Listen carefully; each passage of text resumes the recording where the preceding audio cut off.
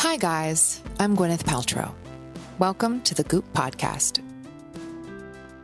One Thursday of every month, I'll be interviewing a culture changer. And every Thursday in between, editors from our content team will be sitting down with a spate of proactive thinkers and industry disruptors. Today's guest is Anita Moorjani, the author of Dying to Be Me and What If This Is Heaven? Her story is wild. After a 4-year battle with end-stage lymphoma, she had fallen into a coma and organ failure. Her mother and husband said goodbye, as she was not expected to live. She had a near-death experience while in the coma, which we'll let her tell you about. And when she woke up, she knew she had the power to heal. 5 weeks later, she left the hospital cancer-free. Anita sat down with Elise Lunin, the Chief Content Officer here at Goop, to talk about what she learned about living after going to the other side.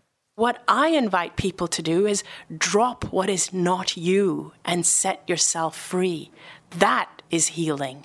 There's so many mind-bending pieces to Anita's story. For one, her spontaneous healing is medically documented. But what I think is really striking is Anita's message about illness, that we can take autonomy and responsibility over our health without shouldering any blame. After the conversation, I'll be doing a quick round of Ask Me Anything. If you've got a burning or totally random question you want me to answer, hit us up at Goop on Instagram or Facebook. Now, let's get to Elise and her interview with Anita Moorjani. February the 2nd, 2006 should have been the last day of my life. On that day, doctors told my family that I was dying. I was in a deep coma because I had end-stage lymphoma, and my organs were now shutting down. I'd been suffering from lymphoma for 4 years, and it had spread throughout my lymphatic system, and it had metastasized. So now I had tumors in my breasts and in my abdomen, and my lungs were filled with fluid. And by that point, my body had stopped absorbing nutrition. I weighed about 85 pounds.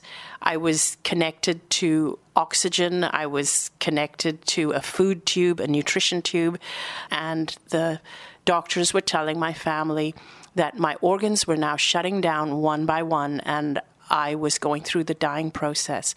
Unbeknownst to everybody around me, even though my physical body was in a coma, I was actually aware of everything that was happening.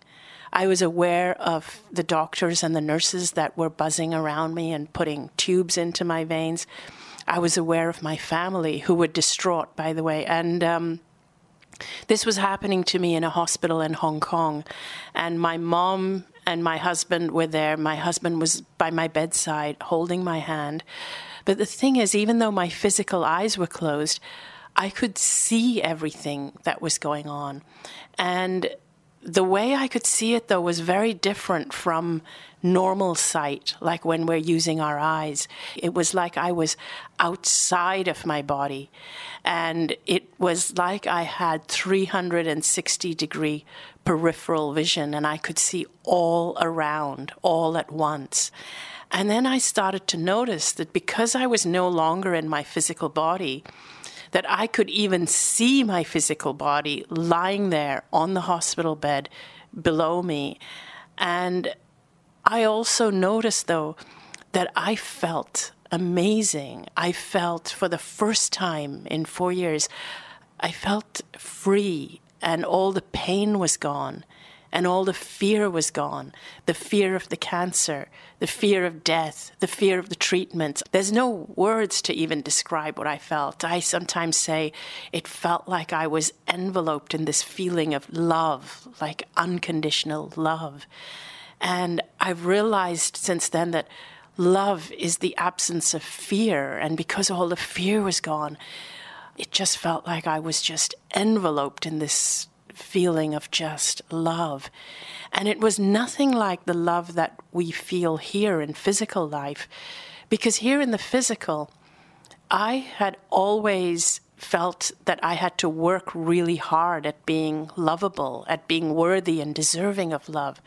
Whereas now, on this other side of the veil, I felt as though I was loved just because I existed. I was I didn't have to work at it. So it was like a completely unconditional, divine love. And I reached a point where I saw the essence of my deceased father. My dad had died 10 years prior to this. And when I was growing up, I had had a really turbulent relationship with my dad where, because of my culture, I'm Indian by ethnicity, and my parents brought me up to have an arranged marriage, but I rebelled against it. And when they had arranged a marriage for me, I ran away. And so I had brought a lot of shame to my family and to my community, and also to the groom, the prospective groom's family and his community. I brought a lot of shame and embarrassment. So I always felt that I had let my dad down. Here I was in the other realm, his spirit, his soul and my soul. And I expected to be judged by him. I expected to be judged by whoever, by God, by my dad, for all the things that I'd done wrong. But there was no judgment. There was only pure, unconditional love from my dad as well. Pure, unconditional love. And I realized that when we die, when we cross over, not only do we leave behind our physical bodies, but we also leave behind our gender, our race, our religions, our culture, and all the layers of beliefs that we've accumulated over this lifetime. All of that gets left behind. And what crosses over is so pure. It's our pure essence, our pure spirit. Having a label to it, our race, our gender, our religion, our culture, all those labels actually limit what we truly are. Who we are at our core without all those layers is something much too big to be labeled. It's something so much more powerful and something so much more pure. And so here I was in this realm, my pure essence and my dad's pure essence, and all I felt from him was pure, unconditional love. And I understood that everything that I had ever done in this life, everything I had done to hurt other people or to hurt my parents, came from the layers and layers of cultural conditioning and me rebelling against it. In other words, just as much as I was a victim of my own culture, my dad was a victim of the same culture, and he believed the best thing he could do for me was to find a suitable husband for me. That was his cultural upbringing. But I realized that in that realm, when all these layers are just dropped, we see each other for who we truly are. And there's no judgment. There's no need for judgment because there is nothing to judge. And I reached a point where my dad wanted me to know that I had to go back, that I couldn't stay there any longer, that I had to go back because it wasn't my time to die and I hadn't completed my purpose.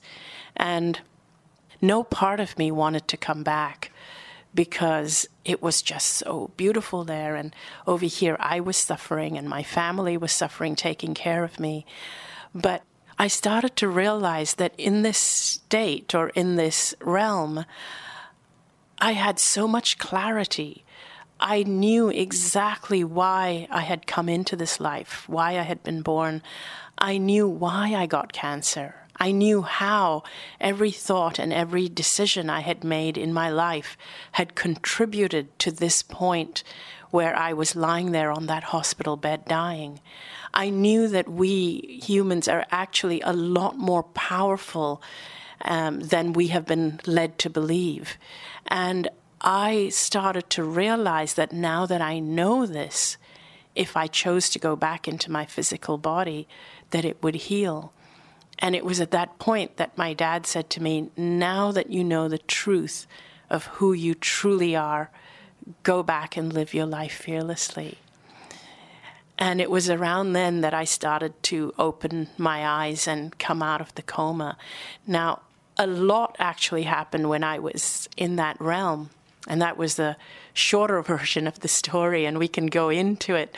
But as I opened my eyes, I was still extremely delirious. I was lying there in the hospital, in the intensive care unit, with all these tubes connected to me. And I was delirious, and I started to say to my family, I'm going to be okay. I'm not going to die. Dad is here. Dad says it's not my time. And then slowly, though, I started saying things that had been going on, which was going on while I was in the coma. I started to say, oh, that's the doctor that took fluid out of my lungs so that I could continue to breathe. And that's the doctor that was trying to put the tube into my veins. And I was saying all these things, and everybody was getting surprised. How did you know? And that's when they started to realize something had happened. And over the next 4 days, the tumors shrunk by 70%. And the doctors said they don't even know what to write in my medical records. They'd never seen anything like that before. And 3 weeks later, they were saying, wow, we just can't find the cancer, but we're going to keep looking just in case. At the end of 5 weeks, they said, there's no trace of cancer, and they let me go home to live my life cancer-free. And that was in March of 2006. It is a wild story. And what's so incredible about it is that it's medically documented. It's not like you were somewhere saying, oh, I had cancer and I recovered and I'm here. I mean, it is, doctors have looked at your case files trying to understand how you could spontaneously heal beyond all the other parts of your story that are so wild. You know, even despite the healing, even just having an out-of-body experience where you were observing, because in your book, too, you talk about going to visit essentially, I don't know exactly the right language, but your brother who was flying to see you, right? And knowing that he was on his way, and it's wild. Yes. Yeah, and I knew my brother was trying to get to me before I died, and I could actually see him on the plane. And so then there was so much that happened because time was very different there. It felt, when I came out of it, it felt like I was gone for a lot longer than 30 hours. Interesting. It seems almost like you downloaded this fountain of information from your dad, and your best friend who had passed from cancer was also there, right? Yes. But how did the information come? Like, is it just suddenly you knew? Yeah, so let me see if I can explain it. I like to use analogies because words don't do it justice. We don't have words in our language to describe it. So the information continues to unfold as I live my life. And the way I describe it is, if you imagine you've been blind your entire life. Imagine you've never had sight. From the time you were born, you were blind. So your world is navigated through sound and smell and taste and touch, but you have no idea what color is, what it even means. When people say the sky is up above, it's very hard for you to really conceptualize what that means. Or if someone says that wall at the end of the room is 20 feet away, they're telling it to you because they can see it visually, but you actually have to walk the distance to measure it. And if somebody hands you two pieces of cloth, two pieces of fabric, and says one's red, one's blue, you're going like, well, this one's heavier than the other, this one's denser than the other, but what do you mean by one's red, one's blue? So now imagine if one day you have sight and you're taking it all in and you're like, oh my gosh, I understand now. I understand what height means. I understand what it means to be able to, when people look at a structure and say that has 12 stories or 7 stories, I would literally have to walk those stories to measure it, or get in an elevator. And even getting in an elevator, it was hard for me to conceptualize, because I'm getting into this little room and then I'm coming out and I'm somewhere else. It's like being in a different dimension after walking into one room, coming out. And now I understand what it means that the sky is blue and sometimes the sky is gray, and I understand what color, and everything makes sense. You even understand perspective and distance and everything. Now imagine, though, you've gone back to being blind, but you're in a world where everybody else is blind and they've never had sight. And now you're trying to explain to them what it is that you experienced when you had sight. And that never goes away. But those people who are blind will say to you things like, it's your imagination. It's not really true. There's no such thing as color. And if you live in a world of blind, the word color wouldn't even exist because they don't see it. They don't know what it is to create such a word. But you try and explain it to them and they're going to say, there's no such thing. There's no such thing because they can't perceive it. But you have perceived something different, and you now have different tools because you perceive the world differently. Like for me, I perceived illness differently. I saw it as something different. And it's like, imagine being the blind person and suddenly understanding the height of buildings or understanding distances and seeing the shortcut. So it's like a whole different sensory organ that's opened up. And so you navigate the world differently. That's what happened with me. There are many fascinating parts of your story, but going to this idea of both spontaneously healing and then also what you learned about how you had created your cancer or co-created your cancer or created a world for yourself in which cancer thrived. Yeah. When we extrapolate that for people who might be similarly terrified of getting cancer or might be going through cancer right now, like how do you extend that idea to other people? So number one was when I was in that realm, I realized that cancer is not the physical disease that we believe it is. We attack cancer purely from the physical perspective. It manifests from a much deeper level, the invisible level, which, again, it's like the sighted person can see where it starts. Right now, we spend all our time fearing disease when we don't even know what it means like to truly be well on every level, on not just physical, but spiritually, mentally, emotionally, on every level. What does it mean to be well?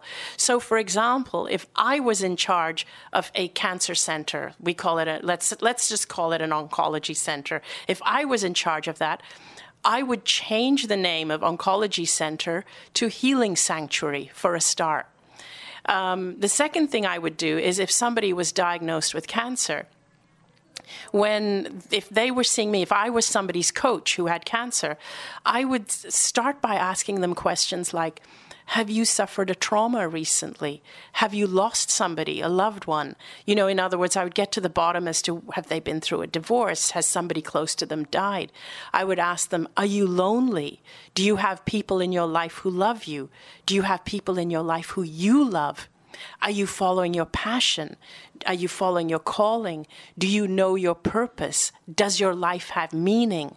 These are the kinds of questions I would ask them, and I would take them down this path. And then I would work with them, or I would have a team of people to work with them to help them from where they are now to get to optimum health. In other words, we would take where they are now as the baseline and get to optimum health. What cancer centers are doing currently is that they are focusing on the disease. They're not focusing on health. They're not focusing on that person's life. I will be focusing on taking them from where they are now to optimum health. And optimum health means having a reverence for life, a joy for life, and coming from there and their body starting to heal and them wanting to do things for their body that is very healing. Whether they choose alternative or chemotherapy, that would be up to them. But the idea is to get them from here to healing and not fearing illness and fearing treatment. What's happening right now is from the moment a person gets diagnosed, it's like, oh my God, it's the C word, I'm going to die. And then the next thing is, okay, here are your treatment protocols. I'm saying this because this is what I went through. We'll have more of Elise's conversation with Anita Moorjani in a minute. In the meantime, let's talk about one of our partners. Did you know that the personal care industry isn't regulated by the FDA? While the European Union has banned north of 1,400 chemicals, the U.S. has banned only 11. This is why we started the Goop Clean Beauty Shop, to vet the very best products that don't rely on any toxic ingredients. True Botanicals, a company that is setting the standard for clean and effective skin and body care, was one of the first lines we carried. I've had rosacea since I was young and learned how important it is to keep my skin both exfoliated and extra moisturized. I'm always looking for really potent hydrating options, and True Botanicals Calm Pure Radiance Oil works perfectly for my skin. I use it on clean skin before applying Goop's Night Cream. They actually have an oil for every skin type. True Botanicals even has a virtual quiz you can take on their website to help figure out the right collection of products for you. Like Goop, True Botanicals is a company run by women who believe we deserve better from the beauty industry. They want to convince everyone that clean beauty is just as powerful as conventional products. To give their potent, non-toxic products a shot, go to truebotanicals.com and type in code GOOP at checkout for a one-time 15% discount. Okay, let's get back to our chat with Anita Moorjani. This must be an incredible thing to carry in your life, to have had both have survived. And I'm sure that in of itself is probably triggering for people who have loved ones who have not survived. But also, I would imagine it's an incredibly triggering message to carry this idea that we have so much autonomy over our health, right? Like, I think when I think about, I want to believe it's someone else's fault, right? Or genetics or asbestos. I don't want to believe that I have this power. So how does that translate? How do you work with that? That's a great question. So first of all, I want people to know that if they're sick, it's not their fault. Even though we are stronger and more powerful than we believe, and saying it's your fault and taking responsibility are two different things. So it's kind of like if you were abused as a child, it's absolutely not your fault. But if you are still dealing with the repercussions, the emotional repercussions as an adult, it's your responsibility to heal from that. So nobody else is going to come and heal you. You kind of have to take the responsibility to climb out of that. So from that perspective, I tell people that you really do have a lot of power over this. Having said that, at the same time, it's not about going and doing more and learning more and being more. So this is the dichotomy, is that you are very powerful. But what has happened is that over the years, this has been conditioned out of you. You were born powerful. You were born with the ability to heal. But we lose our way because one of the biggest things I realize for me, and a lot of people relate to this, is our biggest fear is shame. Mm-hmm. And because our biggest fear is shame, and also disappointment, we fear disappointing other people. That's how we lose our way. We're constantly trying to please other people. I grew up as a people pleaser, a doormat. That's how I lost my way. I was trying to please everybody except myself. And I realized I had become somebody I am not. And when we start to become someone we're not, it gets hard to hold on to this persona that we've created. But whereas the only thing we have to do is to be who we are. So when I say you have power or control and healing is your responsibility, it's not like oh my God, it's my responsibility. What do I do? That's what I used to do. When I had cancer, I thought, I have to heal. What do I do? And it's so stressful taking that on. What I invite people to do is relax. Let go of what is not you, because who you are is already healed. When I came out of the coma, I knew I was already healed. The doctors were telling my family I was still critical. They said I was delusional, and they said I was still critical and I was still connected to machines. I knew I was already healed, but the physical me had to catch up.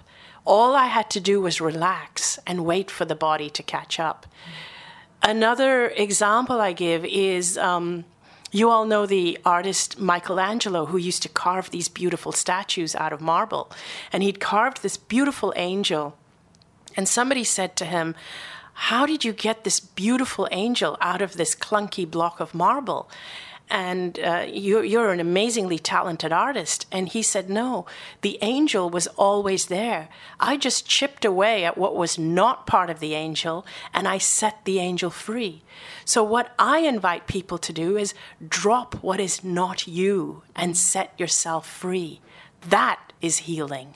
That is healing. That's an amazing idea.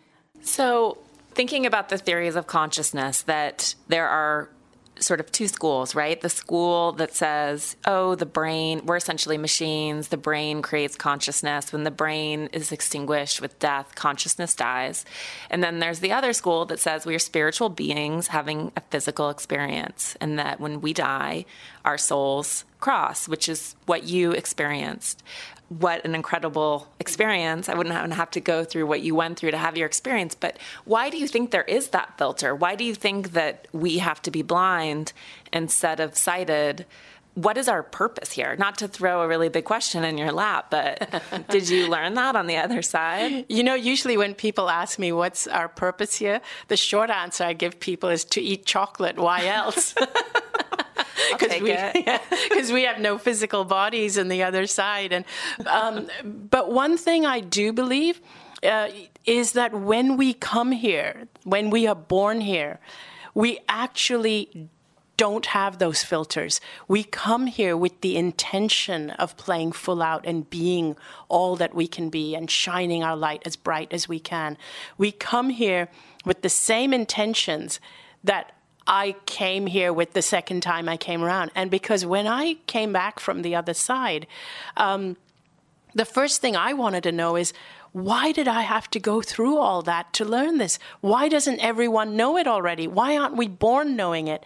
And then that's when it struck me, but wait a minute, what I had was technically a rebirth. I came from the other side. Surely when we're born the first time, we know this already.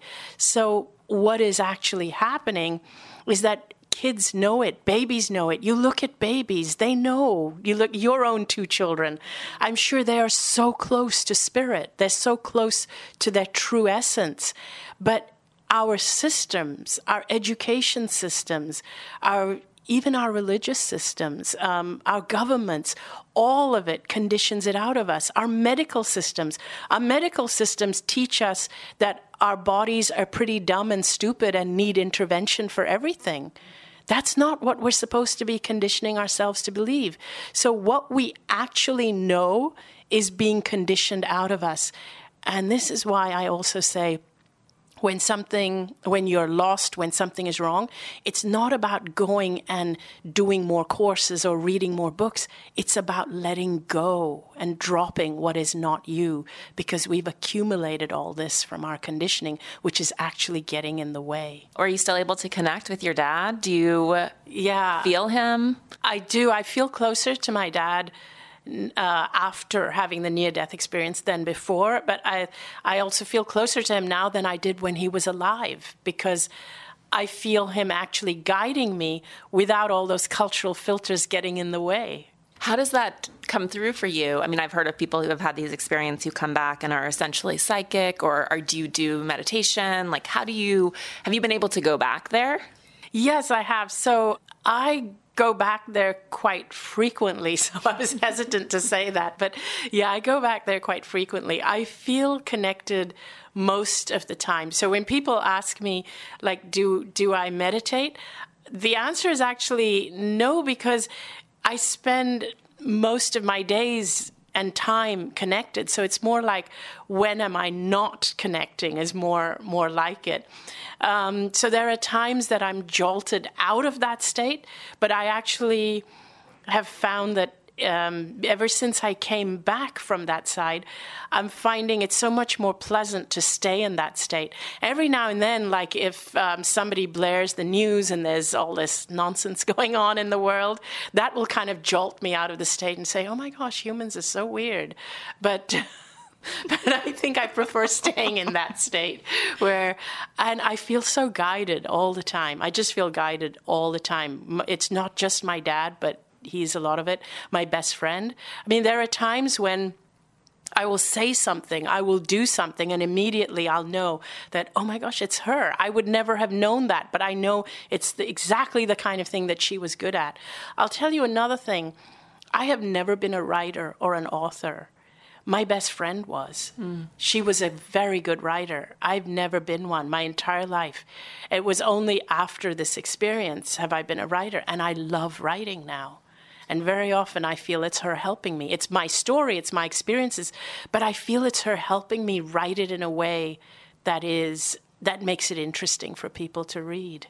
It seems, and I'm sure other generations have felt this before, but it seems like culturally across the world, globally, really, like we are in darkness in so many ways and I know that there are people who believe like we're the sea turning itself inside out so we can go towards the light. Yes. Like, do you feel hopeful? Do you feel like we are like consciousness is cracking open, that people are starting to sort of reconceive their lives? I think if you, from a framework of thinking about your life as what is your sole purpose? And we're all here to, like you said about Michelangelo, like emerge as our true selves. And it feels like it's spreading. Yes. That idea. Like, do you feel that? I do. I'm actually extremely optimistic, because it's almost like people are experiencing the shadow side of humanity right now, and they don't like it. And that's what is so hopeful. It's like everybody, or it seems like most people, or almost everybody, don't want what they are seeing in front of their face right now, and they are doing whatever they can to change it, to show the world that this is not who we are. We're better than this. We're better than this. And that feels really, really hopeful. I feel people are more open than ever about creating conscious movies and putting out conscious books and just thinking more consciously about everything and exposing what is not true or what is not us. People are also a lot more open about exposing establishments that are purely profit-driven. One of the reasons why we are in the condition we're in is because we have always put profits before humanity, before everything, before health, well-being, humanity. Profits have come before everything, and people are now starting to realize it doesn't work. It really doesn't work. You can't take it with you. You can't take it with you. Thanks so much for joining our interview with Anita Moorjani. You can learn more about her at anitamoorjani.com. I hope you enjoyed the conversation. Now it's time for that promised AMA. Vivian would like to know if I practice a religion. I do not. I consider myself a spiritual person, and I tend to think that the bones of religion and ideology around it are what causes a lot of divisiveness in our culture. But I very much believe in the teachings of Jesus and Moses and Buddha, but I don't ascribe to a certain religion. Have a question? Drop us a line at Goop on Instagram or Facebook. That's it for this week's episode of the Goop Podcast. Thanks for tuning in. If you liked what you heard, please rate, review, and share with your friends. To keep up with new episode drops, just hit subscribe. See you next week.